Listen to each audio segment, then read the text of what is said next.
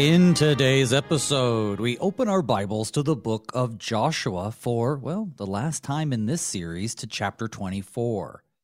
The curtain falls on Joshua's leadership as he has assembled the Israelites at Shechem.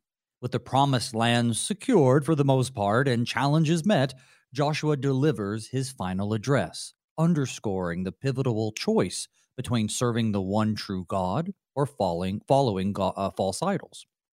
Now, this chapter features that famous verse, "Choose this day whom you will serve." This often misapplied line emphasizes the theme of this chapter, which encapsulates Joshua's legacy, a testament to unwavering faith and obedience, which, of course, we've been talking about for quite some time.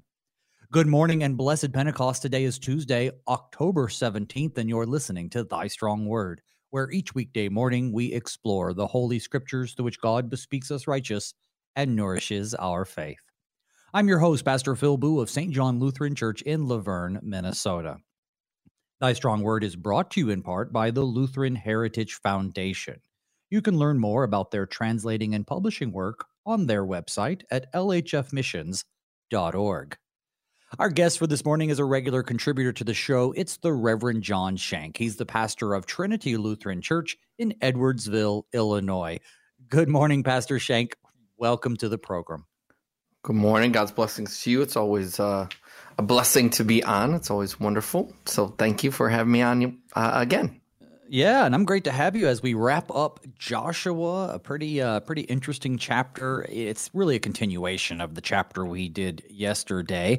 But I'm pretty much ready to dive in. You want to go ahead and start us off with prayer? Yeah, let us pray. In the name of the Father, and of the Son, and of the Holy Spirit, Amen. Almighty God, our Heavenly Father, you have been faithful in all of your love and kindness shown to us. You have fulfilled all of your promises through your Son, our Lord Jesus Christ. Abide with us now by the powerful working of your Holy Spirit, that we would be reminded of your faithfulness, that we would always ponder it, reflect on it, and give thanks, rejoicing in your grace and mercy shown to us, so that we, with your great servant Joshua, may confess that for me and my house we will always serve the Lord. Through Jesus Christ, your Son, our Lord, who lives and reigns with you in the Holy Spirit, one God, now and forever. Amen. Amen. Well, I don't know if there's really any, background to cover. I say we just dive right into the text, unless you have a different idea. Sounds good to me. Okay, so here we go. We're going to go ahead and read just a little bit through chapter 24, starting with verse 1. Joshua gathered all the tribes of Israel to Shechem and summoned the elders, the heads, the judges, and the officers of Israel, and they presented themselves before God. And Joshua said to all the people, "Thus says Yahweh, the God of Israel, long ago your fathers lived beyond the Euphrates, Terah, the father of Abraham and of Nahor, and they served other gods. Then I took your father Abraham from beyond the river and led him through all the land of Canaan and made his offspring many. I gave him Isaac, and to Isaac I gave Jacob and Esau. And I gave Esau the hill country of Seir to possess, but Jacob and his children went down to Egypt. And I sent Moses and Aaron, and I plagued Egypt with what I did in the midst of it. And afterward I brought you out. Then I brought your fathers out of Egypt, and you came to the sea. And the Egyptians pursued your fathers with chariots and horsemen to the Red Sea. And when they cried to Yahweh, he put darkness between you and the Egyptians, and made the sea come upon them and cover them. And your eyes saw what I did in Egypt. And you lived in the wilderness a long time. Then I brought you to the land of the Amorites, who lived on the other side of the Jordan. They fought with you, and I gave them into your hand, and you took possession of their land, and I destroyed them from before you. Then Balak, the son of Zippor, king of Moab, arose and fought against Israel. And he sent and invited Balaam, the son of Beor, to curse you, but I would not listen to Balaam.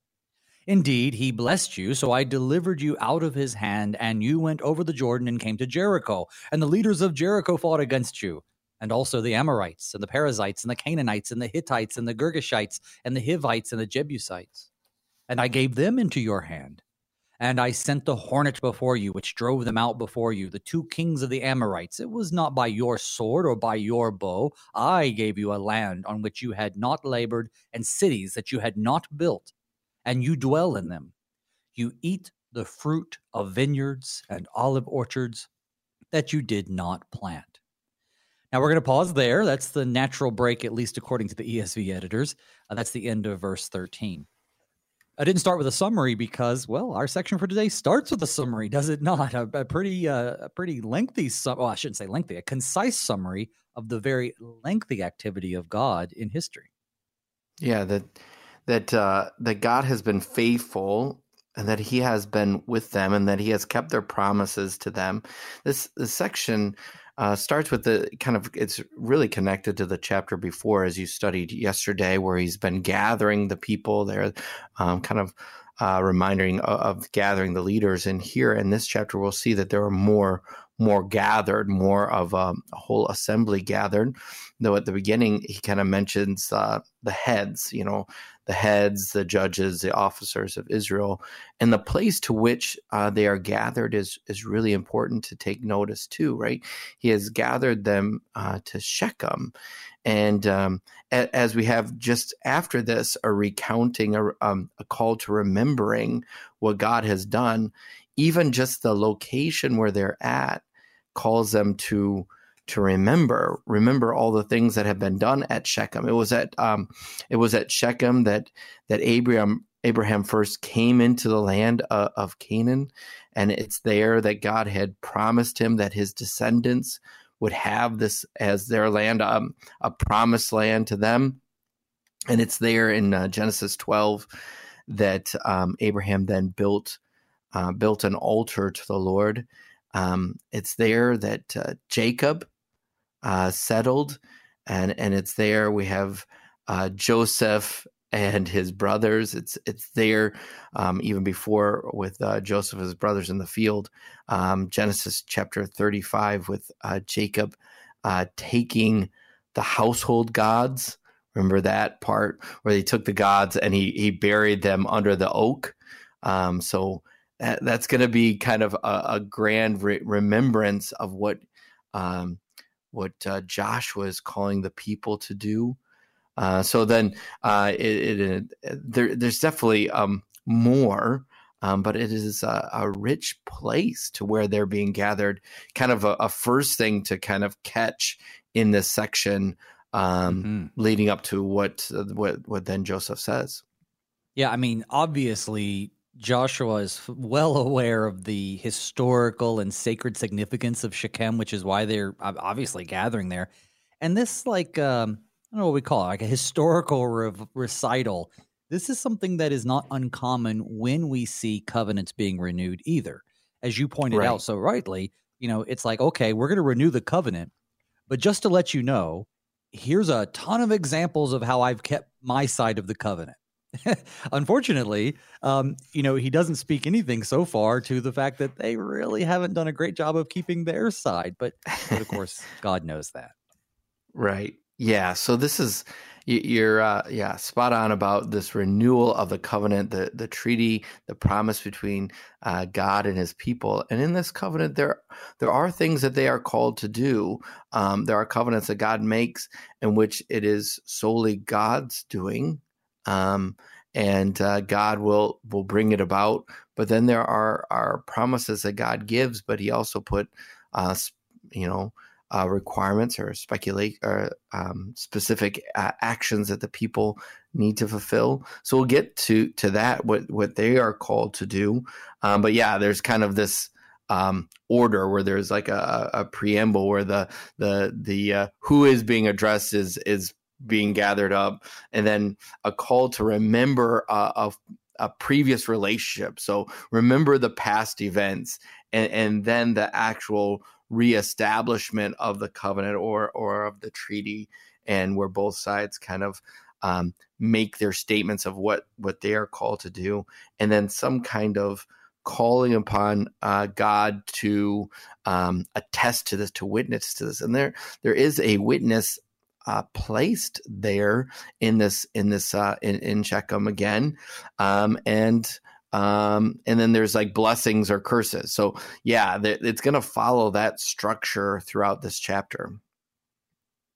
Yes. And, as he lists through this recital, the recalling all the things, one of the things I've lamented, and I'm completely including myself in this statement, is how disconnected the church has really become over the years, especially the average Christian, from the Old Testament promises and, of course, the fulfillment of those promises through time. Jesus is a fulfillment, the ultimate fulfillment of those things. But when we don't have in our forefront all the things that God did kind of on a regular basis, then we tend to forget about them. And, and they come up again in Bible study and then, oh, yeah, I remember that. I almost think that we should once a year recount these things, maybe more than that, once a month, once a week, recount all of these great things that God has done, because the purpose of remembering God keeping his promises is to strengthen our weak faith for the future, because, well, there are promises yet to be fulfilled, like Christ's return and our new life in the new heavens and the new earth at Judgment Day.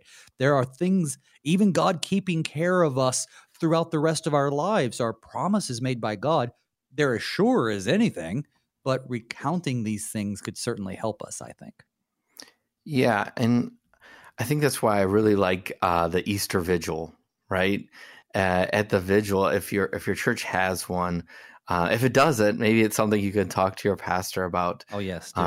Bringing to do, and there's ways to adjust it, but you don't have to have a 3-hour vigil in the middle of the night. There's ways that you can make it easier on your pastor, and you can offer up to set readers and things like that, so your pastor doesn't feel overwhelmed doing something new right before Easter. But there's ways that you can do it, and there's examples and wonderful suggestions in the altar book. But yeah, in the Easter Vigil, we do that as a church. We do exactly what you're saying we should be doing. And we should probably be doing it more. We should have more vigils, right? We should have more times of remembrance. And really, well, let me finish up about the Easter Vigil first, and I've got something else to say. Go ahead. But the Easter want to Vigil, jump in on that too. Yeah, the Easter Vigil, where we recount the salvific history of God's people. Right, we go from the beginning, right? God's creation. We go to the fall. We go to the flood. We go to the valley of the dry bones. We go to all these things. And again, you can pick and choose a little bit on how many you want to do as you start a new practice or something in your church. But then you can have the baptismal remembrance too as part of this. You don't have to have a lengthy reflection. You can have these things be the reflection, especially if you're starting it new. And it is a remarkable thing.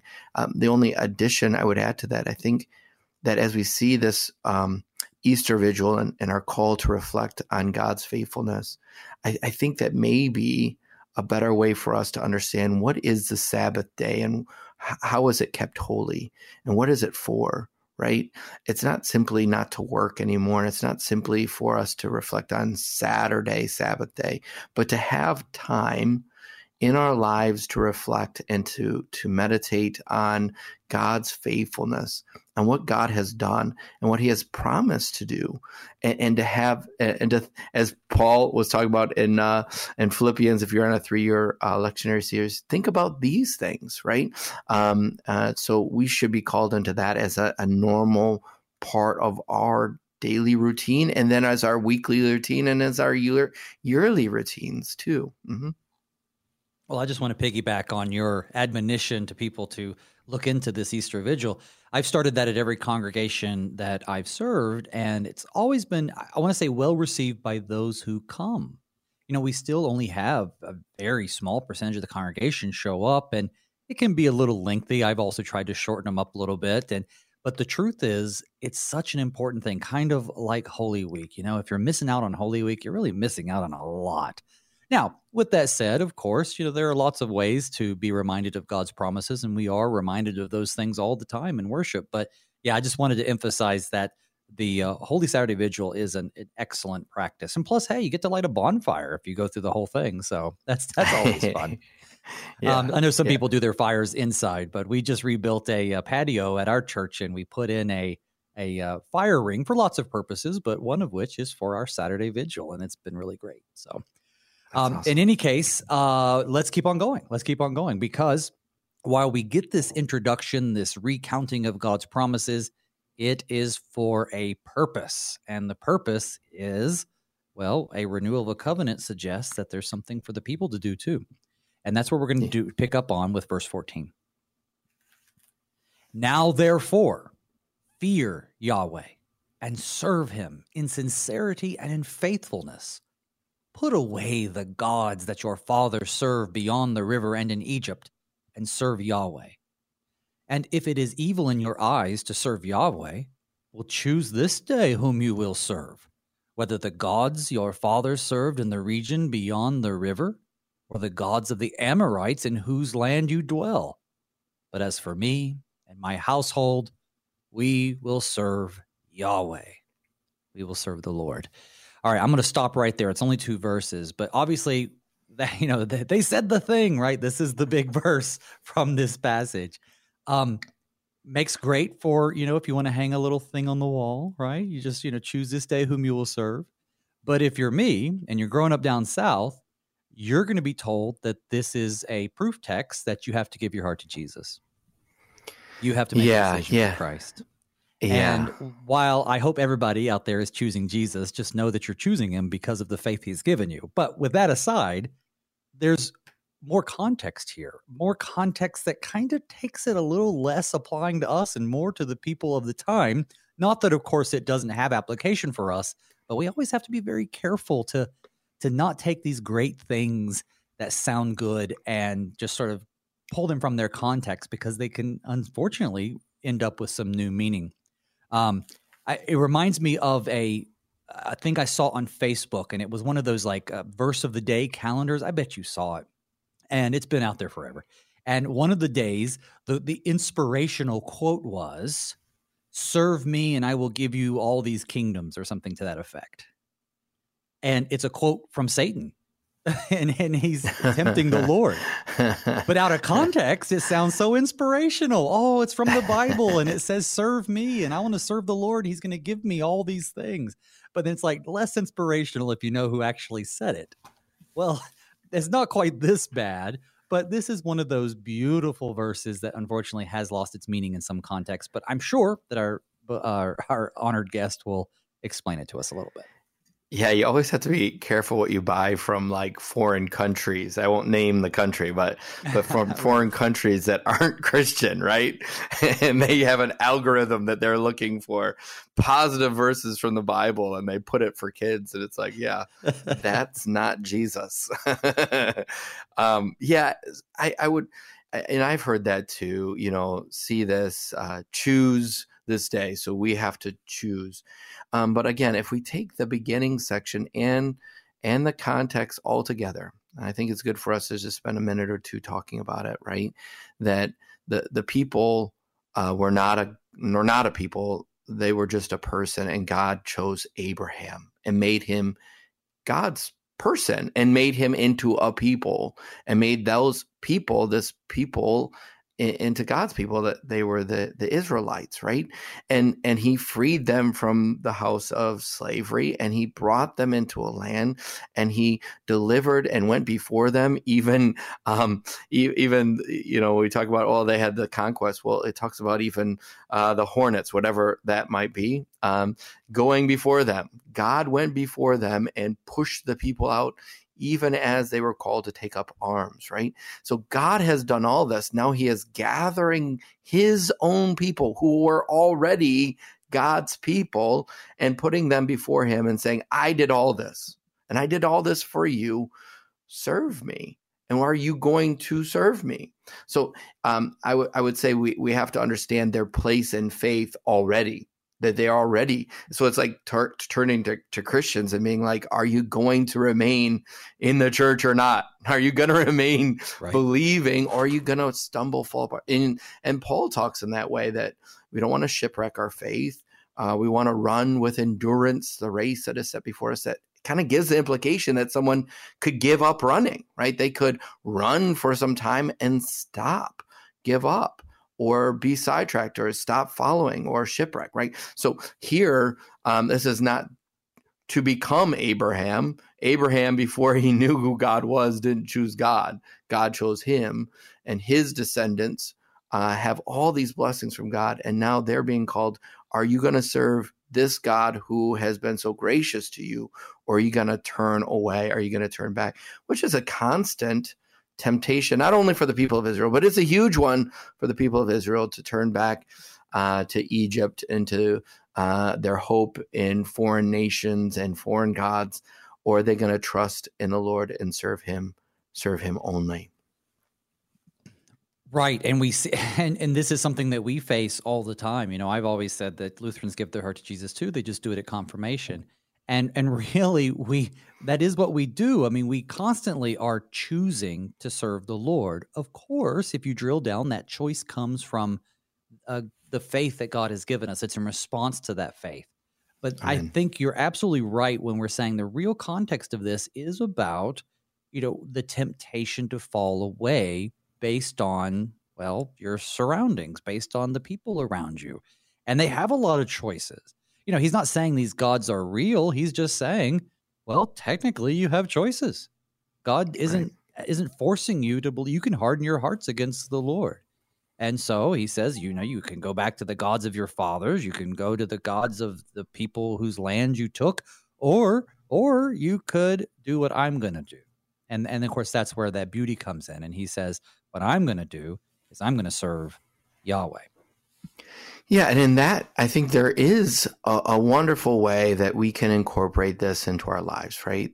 There's a wonderful way that we as leaders of our own households can hear Joshua's call in the midst of, gathering our own families into family devotion and saying, look how God has been faithful to you. Before you could speak a word, he gathered you to the waters and said, you're going to be mine. You are mine. I have washed you clean. I have gathered you up. You passed through this water, and on the other side is the enemy who has been drowned, and on this side, I have brought you into the promised land of my love and my grace and my mercy. So we can remind our children of God's grace and mercy, and we can strongly tell them in the sense of admonition. No, for me and my house, that's including you kids, we are going to serve the Lord. There are times where we as fathers need to be a little bit stronger in the sense of saying no to our children because it's for their good. No, we're going to gather to pray. We're going to go to church. We're not going to be distracted. We are going to not turn to the gods of whatever. You can fill in whatever it is that's making you fear, love, and trust in something else instead of the Lord alone. And just say no. No, we're going to bury those things. We're going to bury those idols. We're going to destroy them. And God is going to remain supreme. And in that, the whole family will be blessed. You bring up an excellent point too, which is, as much as we encourage things like Holy Saturday Vigil and, of course, incorporating these things into the message of the church a little more, you don't have to wait for that. Fathers, mothers, everybody, tell your children, tell each other, if things are getting bad, just sit down and recall all the ways that God has blessed you. And I don't mean just like, oh, well, I guess we have food in the house. That's always good. But look to history. Look how God has taken care of his people as a whole. I mean, that's part of our heritage.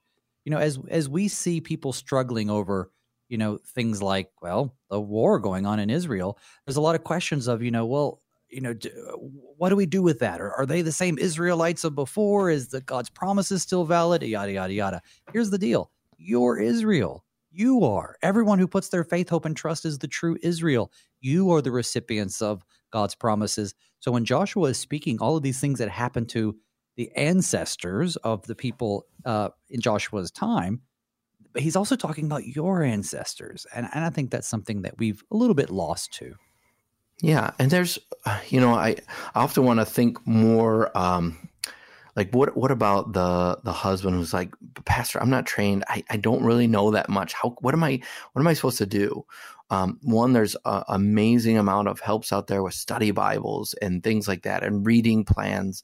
But another thing is what's going on right here through KFUO. You can, as a husband, listen to KFUO and say, honey, I've listened to this. Can we listen to it together and talk about it? There are ways in which we can be reminded that it's the devil who puts these fears in front of us that I don't know what to say. How can I lead my own family? How can I pray? Well, there are many ways that you can ask your pastor and say, I need some help in this. Can you teach me how to pray so that I can pray with my family? There are many things at CPH and wonderful things here on KFUO that you can do as a family that removes that fear, that removes that thought that I've got to come up with it on my own or do these things. And we can be taught together as a family and learn and grow together.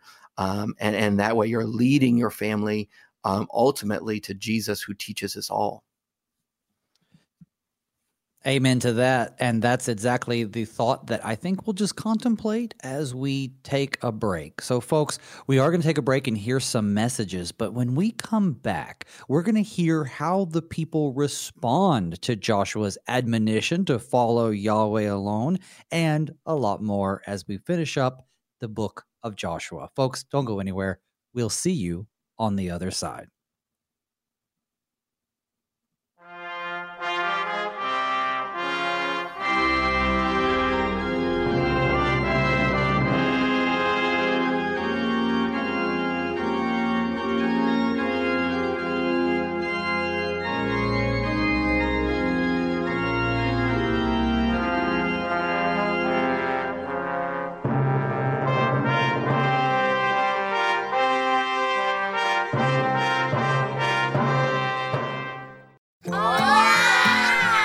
These are the voices of young Lutherans in Mexico City, children who are excited to learn more about their Savior, Jesus.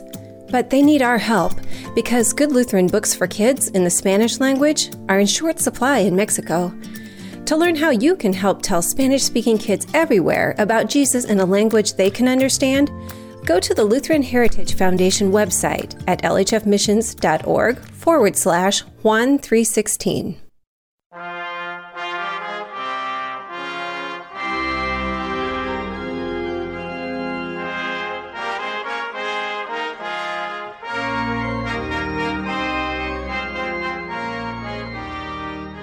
Welcome back to Thy Strong Word. I'm your host, Pastor Phil Boo, and with me today is the Reverend John Shank. He's the pastor of Trinity Lutheran Church in Edwardsville, Illinois.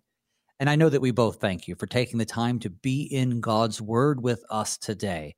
And remember, if you have any questions or comments about today's show, or you want to send a message, you can reach out to me by email at pastorboo@gmail.com.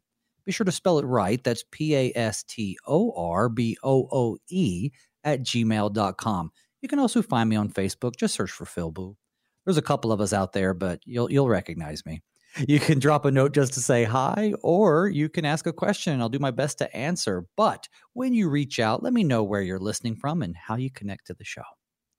Well, getting right back to the text, brother, we ended with this, this admonition, I suppose, is the best way to say it. He says, choose this day whom you will serve. And then, of course, what's often left out is the context. He continues, whether the gods your fathers served in the region beyond the river, or the gods of the Amorites in whose land you dwell. But as for me and my house, we will serve Yahweh. Anything else, brother, before we go into how the people responded? No, I think it's, we can keep going. Let's do it then. Verse 16. Then the people answered, far be it from us that we should forsake Yahweh to serve other gods. For it is Yahweh our God who brought us and our fathers up from the land of Egypt, out of the house of slavery, and who did those great signs in our sight and preserved us in all the way that we went, and among all the peoples through whom we passed. And Yahweh drove out before us all the peoples, the Amorites who lived in the land. Therefore, we will also serve Yahweh, for he is our God. All right, I actually want to pause there, even though it really does kind of break up the climax. But so the people respond, as they often do in these situations, by saying, of course we're going to follow Yahweh. Of course we remember everything he said, and we couldn't think of ever doing anything else. I mean, obviously that's a good thing for them to say those things. They're overwhelmingly in favor of serving the Lord. Good job. But I mean, we already kind of know. We're not going to get into Judges because we've done Judges a few months ago, but we know from Judges their commitment is pretty short-lived. Yeah, we don't have to go far before we're running into the struggle of doing what's right in our own eyes. But the commentary that I was looking at was reflecting on the fact, well, we've got chapters before this, and we've got chapters that are coming after this that are going to speak of a lack of faithfulness. But we have a faithful man, Joshua, who is a faithful servant of the Lord. And a bit at the end, it talks about the other people being faithful at this time. And I know we could probably dig a little bit and see that they weren't 100%. It's not like, we have a generation that didn't sin or anything like that. That's not true. But we're called into faith. Not that we're perfect. We're called into faith. So here, the people aren't perfect. That's not what he's saying, or that you have to be perfect, but you have to serve the Lord, which is not about their perfection, but about their faith in God's perfection and God's perfect fulfillment of his promises and their trust in the Lord. It's that. I think the other thing that it's good to see here in their response is, one, that they actually listened. As a pastor, that's always nice. We have a preaching and they heard. So that's good. And that they could actually then apply God's word to their own lives. And they don't just repeat exactly what Joshua says. They take God's word and it's in their lips too. And that's wonderful to see. But that it was the calling of God's gracious gospel, the good news of his faithfulness, that calls them to add their amens to what God has done. It's not the severeness of the law, but of his grace and mercy that calls them to say that, we don't want any other gods, because there is no other God but this God. There is no one, and we will have no one. Now, Joshua's response here speaks to what you're saying. Know what happens next. Yeah.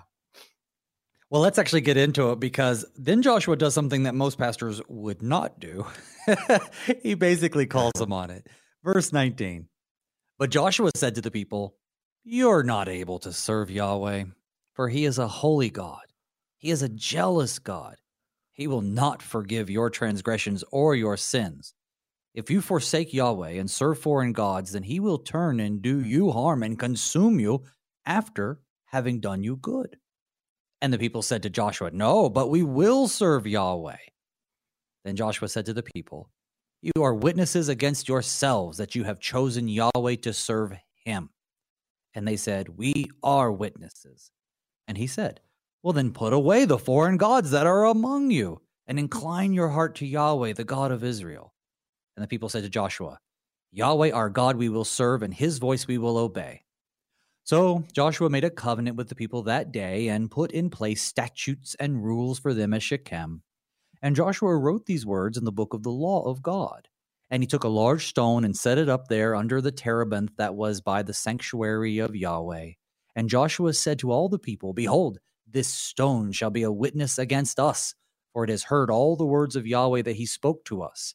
Therefore it will be a witness against you, lest you deal falsely with your God." And so Joshua sent the people away, every man to his inheritance.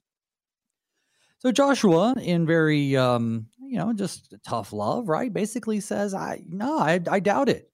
I doubt it. And if you're going to make a false confession just to turn away, then God's not going to deal kindly with you. But of course, they double down, which makes sense. No, we will. And so he says, okay, but still, he does have his doubts. But I do like, and we haven't gotten there quite yet. It's at the end of what I just read, but I also like the fact that he includes himself, though. I mean, he does say, right, this is a witness against us. I mean, he's back to them. That's his job as a leader, but he includes himself. He knows his own faults. Yeah. Yeah, they're clearly not not perfect in that sense. But there's kind of different ways to take it, because God was very swift in acting when in the book of Joshua, when the one took some of the things that should have been devoted to destruction, right? So did they have foreign gods, or is he talking about, did they really literally have carved images? Would God have been faithful to them and not acted like he did before when they had pieces of things that they should not have had? Would he have, because before he did not give them victory, right? He actually gave them defeat. So were they doing that? Or was he talking more in general of their heart? Put away from you these things, because our hearts are always making idols. I don't think we're ever going to fully crack that here, right? We know later on. But I was going to say, if I can be a Lutheran for a moment, I would be tempted to say yes, but to both. It's like, because we can't treat them as a monolith in the when we read the Bible, especially passages like this, we get this kind of idea. And if you were trying to film this and put it on a movie, like, how would you have the people say this? It would be so unnatural for all. I mean, there's tons of these guys. I mean, I know it's mainly the leaders and stuff, but they're to all speak in unison would seem unrealistic, and it would look weird. And I actually don't believe that they all just sort of spoke extemporaneously and unanimously the same words as the Bible almost presents it. I think this is sort of a summary of the things that the people said in their discussion with Joshua. Now, you can disagree, but that's kind of how I see it. It doesn't make a lot of sense that everybody just sort of recites the same thing like a musical. With that said, though, I don't think we should treat them as a monolith in the sense that among all the people, they haven't adopted, some of the gods of Egypt. We think of the golden calf. Look how easy it was for them. Or the fact that some of the gods they ran into, they just sort of put on the shelf with their gods. In the same way that if you go to a Lutheran church, you can't expect that every single person in the pew is going to, think like a Lutheran. You're glad they're there. You're glad they publicly confess the same. But the goal is for us to move closer and closer to being relying on Christ and understanding and maturing in his faith, but not everybody's at the same place. So hopefully you'll be able to correct me if I'm wrong, but about it. Yeah, I don't think you're wrong. I'm just recounting chapter 7, right, with Achan. There was one individual out of the whole assembly of everyone who took something that he was not supposed to take. And God that's true. Called them all out, right? God reacted when, with Jacob and the taking of those foreign gods, and he had to do something, right? When Moses' sons were not circumcised, he acted. Now, I totally agree with you in the sense that we don't have a monolith, in the sense that everyone was a believer. I think the totality of Scripture would point that there is going to be a mixture of these things until the day of the Lord, because we can't judge the heart. And I think that's ultimately what Joshua is going. Because if there is somebody with a deity, a carved image somewhere in the whole assembly, the greater problem is the heart, anyways, right? And I totally agree with that. Right. That there is someone out there called all of us that are struggling with these realities in our hearts. And that's ultimately what God wants to claim. He desires your hearts and not just outward. Well, no. We got rid of all the actual, carved images, but my heart, my heart makes new ones every day. So he's going after that. So, I mean, maybe there's someone, maybe there's not, but yeah.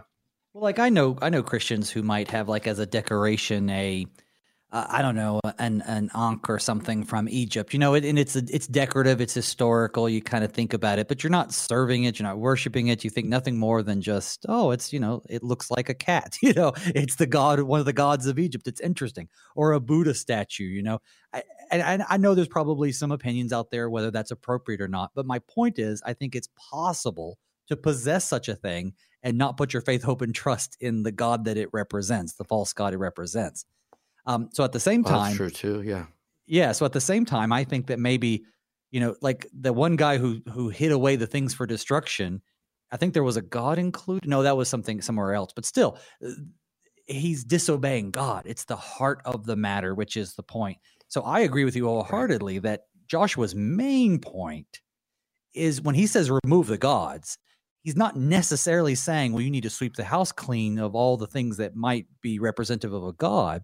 He's genuinely saying, look at what you're saying. You're choosing this day to follow Yahweh, but Yahweh's real. Yahweh's the one who did these things for us. Yahweh is jealous. And see, I love that word. We've lost a little bit of the distinctions. I think even the dictionaries now make them pretty much synonymous, but, to be envious is to want something that someone else has. To be jealous is to be afraid that someone is going to take something from you. And so we always talk about jealousy as like, oh, I'm jealous of that you have that. Well, that's not really what jealousy means. So when it says God is jealous, that's what he means. He wants his people for himself. He doesn't want them to wander off. And that jealousy comes out of love. And it's, of course, not a sinful jealousy like we might display. But still, he's saying, listen, if you guys are saying one thing with your mouths, but then planning on going off and doing another thing, then just know that unlike the false gods around us, the one true God is not going to put up with that. Yeah, that's 100% true. Yep. Well, what else can we pull from this chapter then? We'll shift gears. Are you reading further? Or you? Okay. I can, sure. So I figured there was more to mine from this section. Yeah, in this section where then they put up a monument. I think that is an interesting reminder that of these monumental moments, there's often hey, we crossed over the Jordan, we put up a monument of God's actions. Here we put up a monument. That it is good that we have places that we can reflect on God's mercy. We have a place, we have a church that we come and we say we're going to gather here to reflect on God's mercy. And here, this monument would be a lasting sign that God heard them and then would bear witness against them, right? So the stone itself would bear witness that God was faithful. So are we going to then remain faithful? So what they put up would stand and even have to stand against them, because we know that they will fall away, but he will stand against them. And hopefully there are, we can be reminded of the faithful remnant there. The remnant maybe within their group that's not being faithful to, on the sense of being an unbeliever, not just individual sins. We all have individual sins, but not actually believing what they're saying or what is being said on their behalf. Here we've got a monument that will stand up as a sign that God was faithful, and we made a promise to serve him, to believe and to trust in him.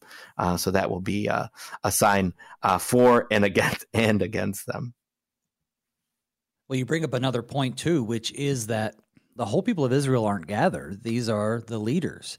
And so I think something could be said about the responsibility of leaders, whether you're the head of your household, whether you're the head of a congregation, frankly, whether you have employees, whether you have any influence over people at all.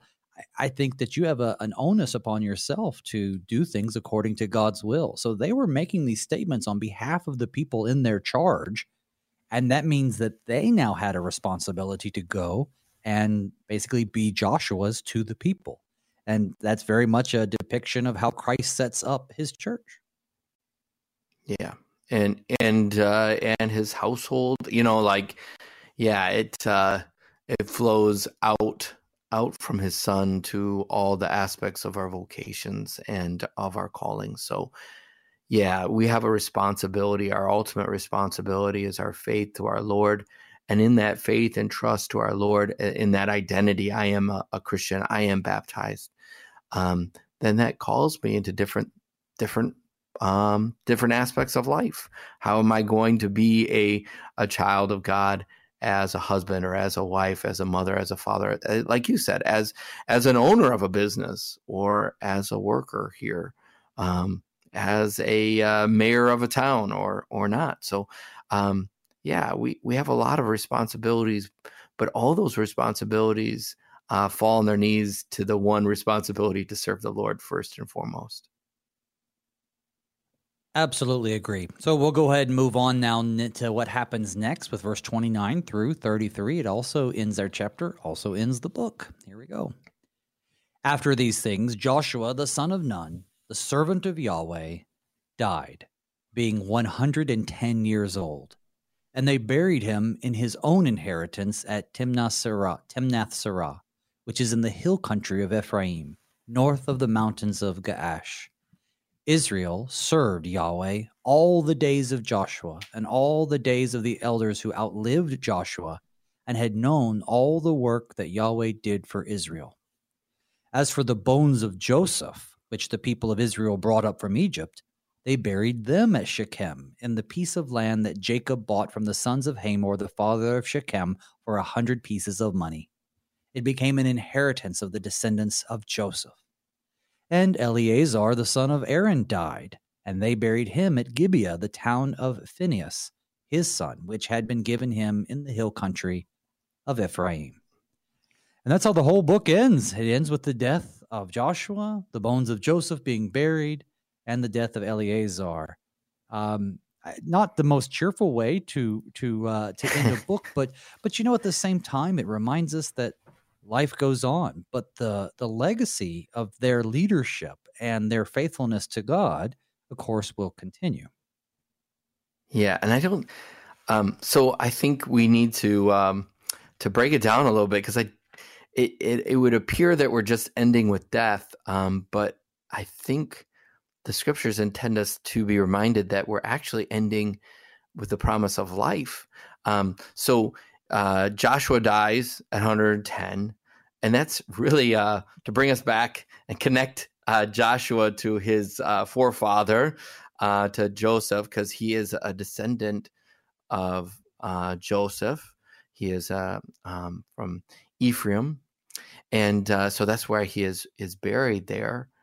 But then that connects us pretty quickly to the bringing up of Joseph. Because remember when Joseph is dying at the end of Genesis, and he tells them, that God will deliver them by mighty act. He will deliver you. And when he does, take my bones, take my bones with you and bury me there in the promised land. So he was holding to the promise, one, that God would fulfill his promise and take his people to possess the land that he had promised to give to them. And then if he is saying, take my bones with you, like, why would that even matter?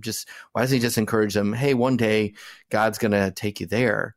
But it's because he's clinging to the promise of the resurrection. Not that his bones need to be there in order to be raised, but that he wants to lay with his sleep, rest with his forefathers, because he will be raised with them. Right.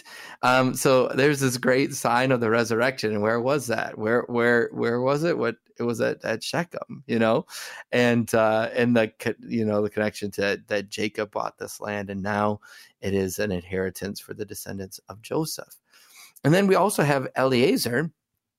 I want to interject. Because something about Joseph, and you're absolutely right. And I love how spun's the wrong word. I love how you've revealed that that's an aspect that I didn't see. But I also think that another advantage to them hauling Joseph's bones around is for the time when people go, why are we doing this? Why are we hauling him around everywhere? So that then someone can say, because all the great things you said, because there's a resurrection, because God's promises are going to come true. But I just imagine hauling them around, and every now and then, there's going to be a little committee that says, well, I think we should probably go ahead and just bury these bones. And nope, because there is a hope for the future. But anyway, yeah, I love though that you're bringing that around to the resurrection, because that's perfect. And Joseph as a person, I mean, his whole story is a death and resurrection story, right? He was, a very favored son, and then brought low. He was put down into the pit, then taken up, raised up out of it, then brought low into slavery, then raised up in it, and then brought low into prison, then raised up from it, and then even brought low into death, but then raised up from death into the promised land. And that's our hope too, right? We are, our life, your life is a death and resurrection life in the sense of being brought down in the waters of baptism, brought up into the resurrection, maybe even brought low in the time of struggle, but being brought up in the promises of God, which are greater than our current circumstances. And even when we're brought low into our own graves, we will be raised up from them to the promised land of everlasting life, which is so far greater than Cana, but it is what God, our Lord, is doing through Jesus. Joseph and Jesus are connected in their name. Remember, you will call his name Jesus, where he will save his people from their sins. Joshua is a deliverance. He is a person that God uses to deliver and save his people. And here Jesus comes to be our ultimate deliverer, to not just bring us into a promised land, a piece of a property, a nation, but to bring us into the promised land of the resurrection, a new heaven and a new earth. We have great promises that are here, but it looks like, we only have death, but it's like, no, we have the promise of life behind all these things, and they're all clinging to it. That's why they're so rejoicing. And it's a solemn section, right? But it's not defeat. They're not defeated either, are they? Yeah, solemn doesn't mean sad. Solemn means just you're taking in the gravitas of the situation, and I know this is stretching it a little too far, but I can't help but just think, you have Joshua, this prophet of God, and he's died. And then you have Joseph, who was a prince of Egypt, a king essentially almost. And then you have Eleazar, the priest. So you have a prophet, priest, and king right here at the end. And of course, Joseph is a great type of Christ, and so is Joshua. Everything's pointing to Jesus. You can't help it. Yeah, and it's all about the inheritance, right? That this became an inheritance to Joseph's descendants, and Eleazar, faithful high priest, son of Aaron. Aaron was a faithful high priest in the service of Moses, right? And then he dies and is buried, and he's in the hill country of Ephraim, right? So all these fulfillments, and Eleazar is used to break up and to divide out the land as his role as high priest, and that's all inheritance, and that's all grace. So this whole section through, I know that there's a lot of struggle as we go through Joshua, in the sense of devoting to destruction and all the things you've had to deal with, I am sure. Right. But throughout it, we have to see God's grace, that God is gracious to his promises. God fulfills his promise. You can put your hope, your trust in God's promise. And ultimately here, there is a promise of an inheritance that he actually does give out, not because they're so great. In fact, we've kind of been struggling. Like, how do we answer these things? Because we know ourselves, and we know we don't always serve the Lord. We serve ourselves. We don't always serve the Lord. We serve our own appetites, our own desires, our own passions, our own idols that we face, and we are our own greatest idol, our own false god that we make of ourselves, that we devote ourselves to. And so we struggle with that when we look at, hey, they're making these promises. But in the end, God is the one who fulfills his promise, and he gives his inheritance, so that you can read the end here of Joshua and be filled with great encouragement, to be reminded that God has been so gracious in creating this world for us to live in, giving us our daily bread, and ultimately giving us the daily bread of heaven, Jesus, who comes to us, who feeds and nourishes us, and gives us that promise that you will have an inheritance. Because he is the Son of God, he makes you in your baptism sons and daughters of the Most High, and you have an inheritance, a kingdom which is everlasting. What a blessing to have that at the end of this chapter. Agreed, and that's how we'll end this chapter and this book, and I'm glad you were here to end it with us. It's the Reverend John Shank. He's the pastor of Trinity Lutheran Church in Edwardsville, Illinois. Thanks, Pastor, for being on the show again. Thank you always. It's always a lot of fun.